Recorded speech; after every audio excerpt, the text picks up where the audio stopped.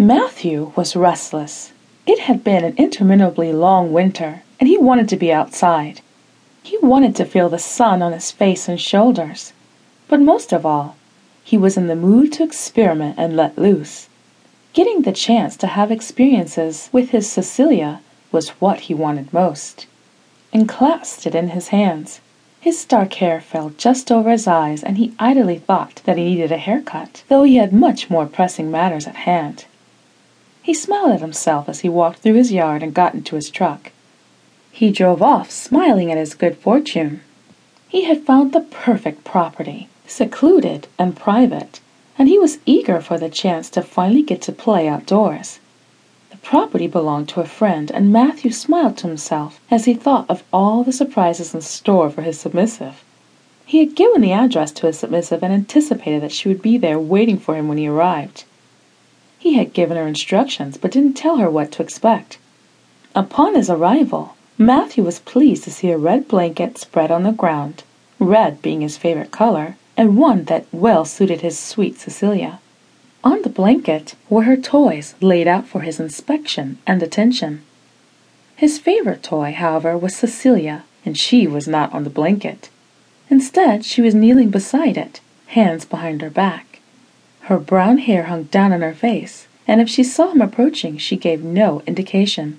"Up, pet," he said, and he watched as she climbed to her feet, head still bowed and hands still behind her back.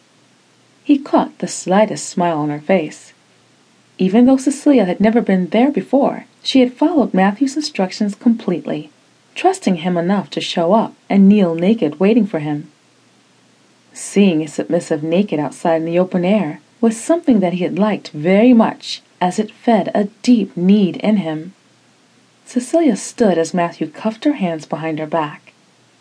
Matthew could not help but notice that her breasts were thrust forward, partly because of her position and tied hands, and partly because she was eager for his touch. Matthew began fondling the soft flesh of Cecilia's breasts, kneading and slapping the flesh, enjoying the sound of each slap mixed with the tiny moans that Cecilia was making. He began pinching Cecilia's nipples, pulling at the sensitive flesh until her nipples were hard points. Then he attached wooden clothespins to each nipple, pleased that Cecilia's moaning increased as the clothespins bit into her nipples. Cecilia stood still and tried to absorb the pain in her nipples. Knowing that she was not able to remove the clothespins somehow made the pain that much more intense. Matthew's hands were rough, but his touch was gentle as he explored his submissive's body. Cecilia tried to keep the pain in, but she couldn't, and Matthew knew she needed the release. Cecilia kept repeating, "Fuck, fuck, fuck," as the clothespins bit into her nipples.